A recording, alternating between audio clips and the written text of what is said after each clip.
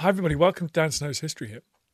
This week is the 75th anniversary since the announcement that Germany had unconditionally surrendered to the Allies in Europe. It was the end of the Second World War in Europe, the most destructive war that Europe had ever seen. Genocide, brutality, barbarism, violence and destruction on an unimaginable scale. Millions and millions of people murdered, killed, wounded and brutalised. We talk about the Second World War a lot on this podcast, but I thought it was time now to just pause and reflect on how we remember that war, how it is remembered, who shapes that memory. Is it politicians? Is it us? Is it film directors? Is it historians? The obvious person to talk to was Professor Lucy Noakes. She's Professor of Modern History at the University of Essex, and she spends all her time thinking about the way that war is remembered, commemorated, and its memory is used in our contemporary discourse, in our contemporary politics and conversations that we have with each other. It was a fascinating discussion. Tomorrow we've got another podcast, more specifically on V-Day itself. We're going to be hearing from a veteran. We're going to be hearing from a writer who has interviewed numerous veterans on kind of what the feeling was, on some of the anecdotal histories and stories of that remarkable day. But first, let me tell you about the special deal that we've got going on History Hit TV at the moment. If you go to History Hit TV, you will get access to hundreds of hours of history documentaries, as well as every single episode of this podcast. There's about 400 on there that are exclusive. They're not available anywhere else. We're running live podcasts on Zoom, so you can take part. We've got weekly quizzes and prizes and subscriber-only articles as well. It's the ultimate history package. We only use this one for big historical anniversaries. We're going to be offering 30 days free and then the first 5 months for just £1, euro or dollar. You can go on there and subscribe to History Hit. All you've got to do is use the code VEDAY, VEDAY, when you sign up. You're basically not going to pay much for the first 6 months. It's a crazy offer, and we give it out every big historical anniversary. So go and take advantage of it. It's $5.99 after that, but first month it's free, and then it's £1, euro, or dollar for the first 5 months. So go and check that out. In the meantime, here is Lucy Noakes. Enjoy.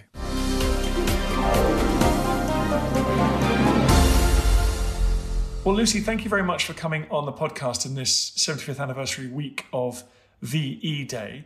You've spent your whole career working out how we remember the war. I presume the last few weeks and months, in fact, the last couple of years, has been a fertile time for you. Yes, it has. It's been much too fertile, in fact. I mean, I guess I'd probably date it the presence of the war, not in popular culture, but certainly kind of social media culture, started to go kind of stratospheric from about 2015. You could already see that it was going to happen, I think, from earlier, from around 2013, with all the debates about the meaning of the First World War, just before the First World War centenary. So, if you like, the stage was already set for people to be kind of mobilising and then arguing about the meanings of the Second World War as we moved into, firstly, the debates about Brexit, both before and during and after the referendum in 2016. And then, obviously, more recently, the war's been hyper-present in so many of the discussions about COVID-19 and the current pandemic crisis that we're living through. If you stop and think about it for a moment, it's quite strange that we actually go back to a war as our point of reference for a pandemic rather than previous pandemics. Is the Second World War, can it ever be useful as a way of thinking about the present? Or should it stay in the past? Whether it's useful or not, in a way it doesn't matter if it's useful or not, because we always reimagine the past. At the moment, since the war itself, we've been reimagining the Second World War in ways that are useful to us in that particular present. So the way that we remember or imagine or recall the war changes according to the times that we're living through and to what kind of uses that you can put it to. I think what you've seen more recently, you have seen a kind of a renewed attempt to claim the war as their own by particular groups in British society, I think in 2015, 2016, and until very recently, what you saw were often, I would say, quite problematic attempts to claim a particular memory of the war by those kind of on the right of British politics, particularly, not all by any means, but some of the people that supported Brexit, the ones who like to call themselves Brexiteers, so people like Aaron Banks was, happily tweeting away images of Angela Merkel that were positioned to make her look like she was giving a fascist salute as a way of kind of saying, oh, this is why we defeated totalitarianism and Germany's supposedly kind of natural instincts towards this in 1945. We can do it again. So I think what you've seen really, really clearly in the last few years is the way that memory is not the same as history, and the way that memory appears and is used is much more related to the needs or the perceived needs of the present.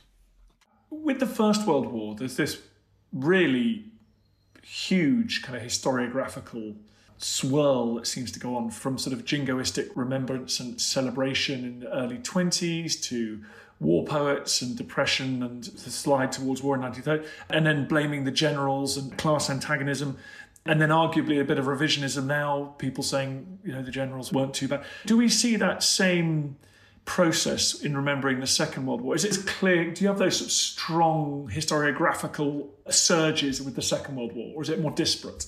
I don't think it's as clear-cut with the Second World War, possibly because we haven't had quite so long to be kind of reifying it in that same way. But I think what you can see very broadly with the Second World War, you see the beginnings of the memory or the myth, if you like, of the Second World War being created in the war itself. You see in the immediate 5 years or so of the aftermath of the war, there's really not very much representation. People have kind of had enough. They want to move on and think about new things, even though they are still living with rationing and austerity. It's in the 1950s that you start to see the war being reimagined. Is it in novels, but particularly in Britain in the war films of the 1950s? And some colleagues have argued that what you see in those films is a move away from the image or the myth of the war that's really formed in 1940, which is around the idea of the People's War, which is a broadly kind of socially liberal left-wing image of the British people at war. And in the 1950s, you start to see far more of a focus on the military rather than civilians, and particularly on men in the military, and particularly upper class, kind of the officer class men in the 1950s. And you can argue that some of that, maybe some of the films in the late 1950s, perhaps are kind of serving a need to remind people of past greatness in the age of, the beginnings of decolonisation, and also, of course, of Suez in 1956. It comes for all kinds of other reasons outside of the memories war. Hollywood kind of takes over in the 1960s. And then the next time you see the Second World War being remembered on any kind of large scale, I guess, in Britain, is in the 1980s, where you get another wave of perhaps more critical films and television programmes about the war, but it's also been taken up by Margaret Thatcher's government, the idea of Margaret Thatcher as the Iron Lady, kind of a reimagining of Churchill, and you see that in all kinds of places. And you get a much more kind of Churchillian myth circulating then. What I'd say kind of very broadly, certainly over the second half of the 20th century, what you saw in terms of a shifting memory of the Second World War is a move away from the idea of the People's War, which is created in the war and particularly created in 1940. That starts to crumble. It starts to be perhaps kind of undermined in the 1950s, but it holds true. It has a kind of popular purchase until the late 1970s, early 1980s, and I don't think that it's a coincidence that that starts to be kind of replaced by a more Churchillian myth and maybe a more kind of right-wing myth and memory of the Second World War as political consensus starts to kind of crumble at that point as well.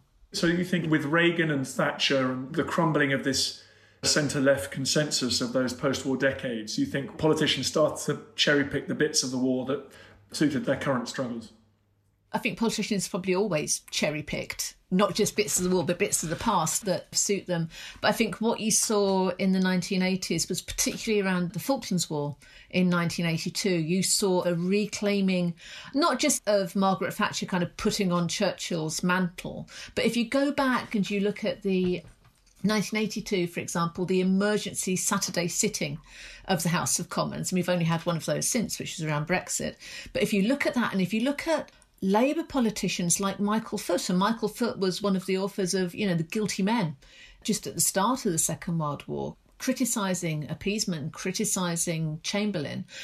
1982, Michael Foot is there saying, this is like liberating small nations in the Second World War. We need to liberate the Falklands because that's what we do. That's what we did in the Second World War. We need to do it again now. So it's not just the Conservative Party and Thatcher becoming Churchill that were doing that. It was a much more widespread kind of sense of liberating small nations is what Britain does. And you saw it all over, not just in Parliament, but also in the press as well.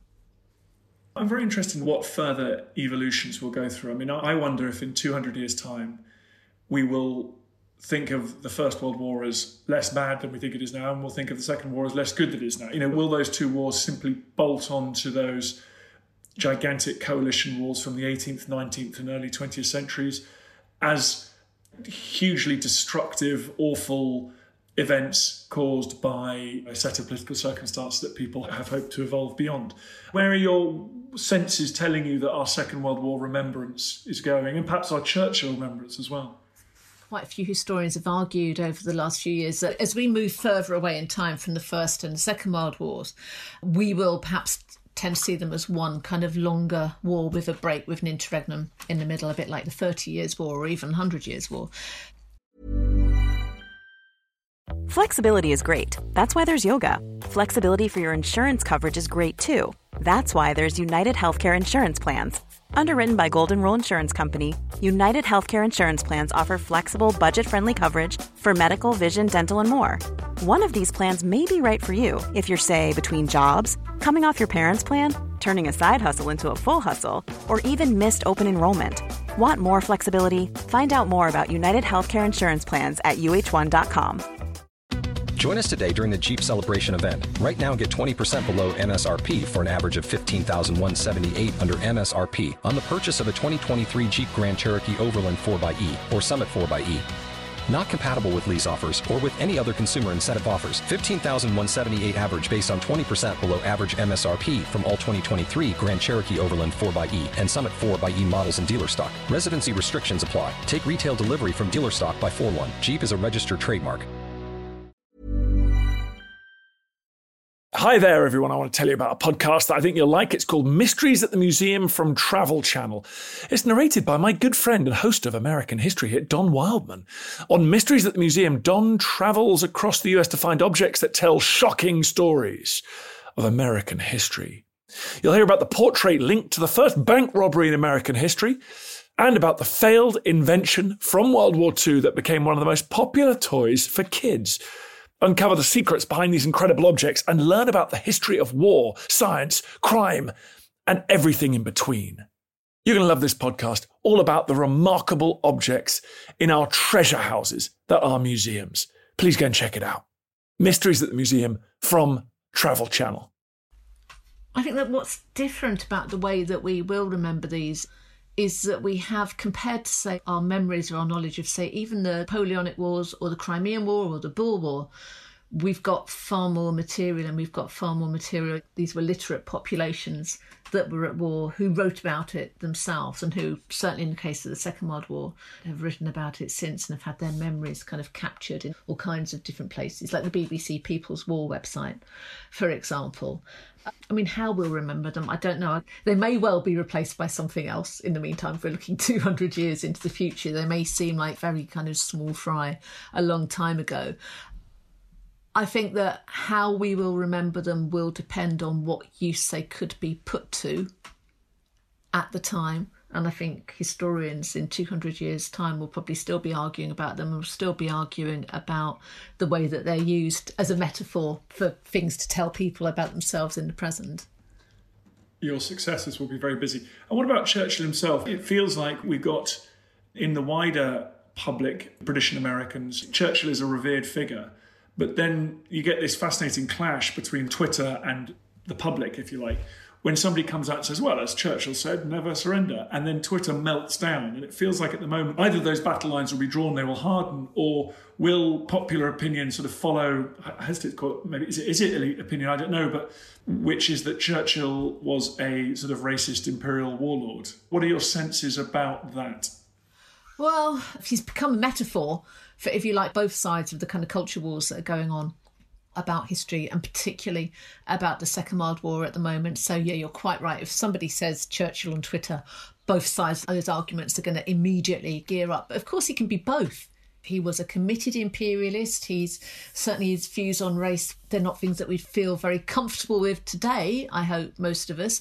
But at the same time as that, he was an extraordinary speechmaker, extraordinary orator, and he was certainly for 1940 to 1944, he was the right person to be in charge at that point, because as I think we can probably empathise with at the moment, one of the things that you want when you're going through a crisis is you want your morale boosted occasionally, and today that might be going outside on a Thursday night to clap for carers.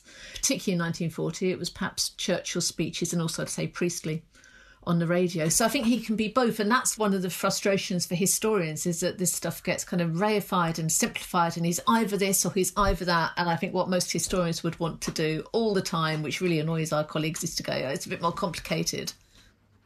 Well, listen, this is a big question. It's just occurred to me. Who's most responsible for shaping our memory of the past? Is it historians, politicians, filmmakers, or another? It's not historians. I really don't think it's historians. I think that there's a range of different groups who get to have a say. So, yeah, politicians are quite important. But then again, politicians mobilising Churchill or Attlee or the Blitz spirit or the Dunkirk spirit or any of the other things that they do try to mobilise, that would have no resonance at all if people didn't already have a sense of what these things meant, even if they don't agree with what that is. So, yeah, filmmakers are really important.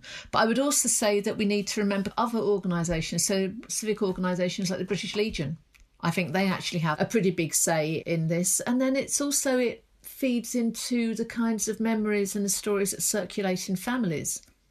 Because the stories that we are told and that we tell are both shaped by the kind of popular representations and the dominant memory of the war, but at the same time they kind of feed into it. It's a kind of symbiotic relationship. So I don't see it as being a kind of a triangle with like politicians or the press or a filmmaker at the top. I would see it more as a memory circuit or a kind of circle where there's a range of different people putting ideas and memories in, and those get picked up or not. You've done so much work on bereavement in the Second World War, and I'm always astonished. I've made a couple of programmes for the end of the war for the BBC, and no one's that bothered about death toll. It's not what you talk about. You know, the First World War is all anyone talks about. The Second World War, which had around half the British casualties of the First World War, all anyone wants to talk about is various other things, like heroism and justice of the cause or Churchill's speeches. And yet I talked to my grandmother and various individual veterans, and those losses fell extremely unequally. And if you were in the wrong place, in the wrong family, in the wrong community, you could lose dozens of friends, as one might have done in the First World War as well. Weirdly, the First World War is how I ended up writing a book on death and grief and mourning in the Second World War, because I've been working on the First World War centenary for the last few years. And it just really hit me one day that we remember the First World War almost entirely in terms of deaths. I did a lot of talks to kind of public history groups and public lectures during the centenary, and sort of 60 to 80% of the men that fought in the First World War died. And they don't believe you when you say, well, it's a tenth of that. It's far, far less.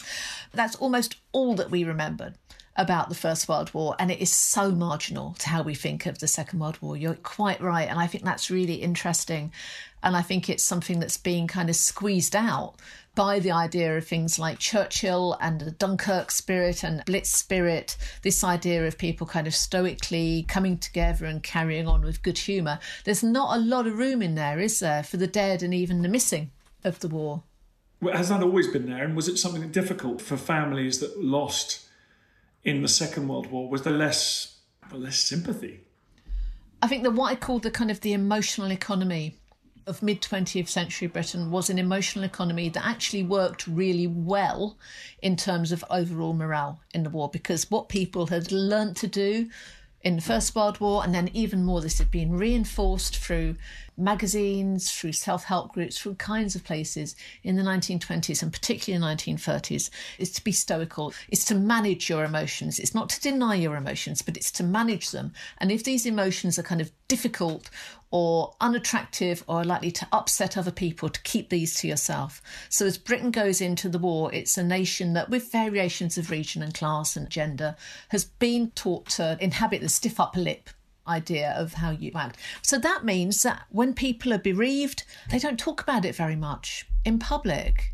In some ways, it's kind of great for morale that you haven't got people running around tearing their hair out and sobbing and falling apart on the streets because they've been bereaved. But on the other hand, it's not necessarily very good for those people. And what you find at the end of the war, and I've been thinking about this with the anniversary of VE Day coming up, is that lots of people feel, while there are people out partying and celebrating, there are lots of people who just feel like, well, my life is over. I lost the person or the people that I love, or I don't know where they are. They're still missing. I'm not able to celebrate. I don't feel part of this.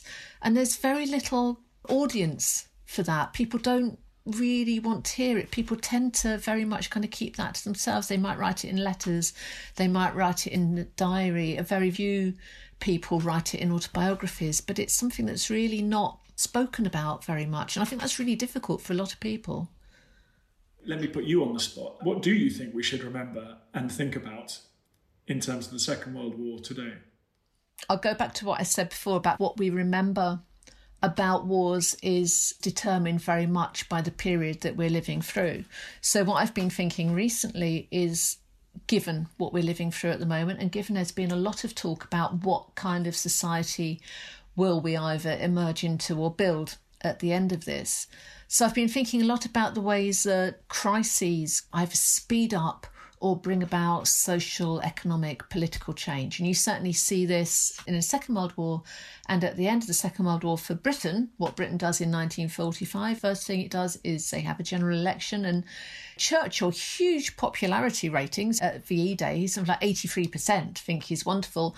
But come June and July, he's out. And people have elected a much quieter, less charismatic Clement Attlee's Labour government to push through the changes that people have been thinking about and working towards, really almost from the start of the war. So the idea of the People's War focuses around the idea of what's called building a new Jerusalem. So the ideas that become articulated in the Beveridge Report of 1942 of we're fighting for all these things overseas, but we are fighting for something new at home as well. So I guess I'd like us to be remembering that at the moment and thinking that crises are also opportunities, but you have to plan for those opportunities. You have to plan for what kind of society you want to come out of the crisis. So I'd like us to maybe be thinking a bit about 1942 and what ideas were circulating then, what people were thinking they wanted to get from the sacrifices they were making then. Yeah, that's such a good point. I mean, one thing that I think about a lot with the climate crisis is the big lessons from just engineering of the 20th century is if you want to achieve something that's seemingly physically possible but seemingly out of reach at the moment, by applying an unlimited amount of political will and money to it, you can have a nuclear bomb, you can have jet technology. And then later in the century, it's that you can have someone land on the moon. And we're seeing that now with the vaccine or whatever it is. It can be inspiring or it can be depressing, depending on the point of view, that we can achieve so much when we put our mind to it. Yeah, absolutely. That's what we should be thinking about now, as well as thinking about things like a vaccine or other kind of medical cures or things to alleviate COVID-19. We also need to be thinking about what kind of world we want to emerge into when we finally come out of this, whenever that is. Because it's an opportunity to an extent to kind of pause and think about it. Well, it's an opportunity for educators too, and I hope that everyone enrolls in Essex University to get more of the wonderful Lucy Noakes. So thank you very much for coming on this podcast. What's your latest piece of work that people can get hold of? There's a book that I've just published called Dying for the Nation, Death, Grief and Bereavement in Second World War Britain. And then I've also got an edited collection of Oxford University Press and the British Academy that's just come out, which thinks about emotional histories of war, and that is called Total War, an Emotional History, and that's edited with the wonderful Claire Langhammer and Claudia Siebrecht, who are both at the University of Sussex. Fantastic. Lucy Noakes, thank you very much for coming on the podcast in a special week. Thank you very much, Dan. I feel the hand of history on our shoulders. Just before we do, a bit of a favour to ask. I totally understand if you don't want to become a subscriber or pay me any cash money. makes sense. But if you could just do me a favour, it's for free. Go to iTunes or wherever you get your podcast. If you give it a 5-star rating and give it an absolutely glowing review, purge yourself, give it a glowing review. I'd really appreciate that. It's a tough world out there, law of the jungle out there, and I need all the fire support I can get. So that will boost it up the charts. It's so tiresome, but if you could do it, I'd be very, very grateful. Thank you. Join us today during the Jeep Celebration event. Right now, get 20% below MSRP for an average of $15,178 under MSRP on the purchase of a 2023 Jeep Grand Cherokee Overland 4xE or Summit 4xE.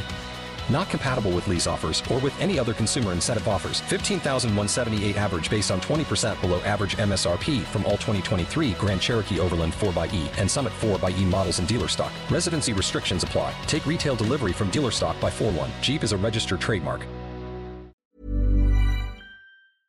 Thank you for listening to this episode of Dan Snow's History Hit. Please follow this show wherever you get your podcasts. It really helps us, and you'll be doing us a big favour. Don't forget, you can also listen to all of these podcasts ad-free and watch hundreds of TV documentaries when you subscribe at historyhit.com/subscribe. As a special gift, you can also get your first 3 months for just £1 a month when you use code DANSNOW at checkout.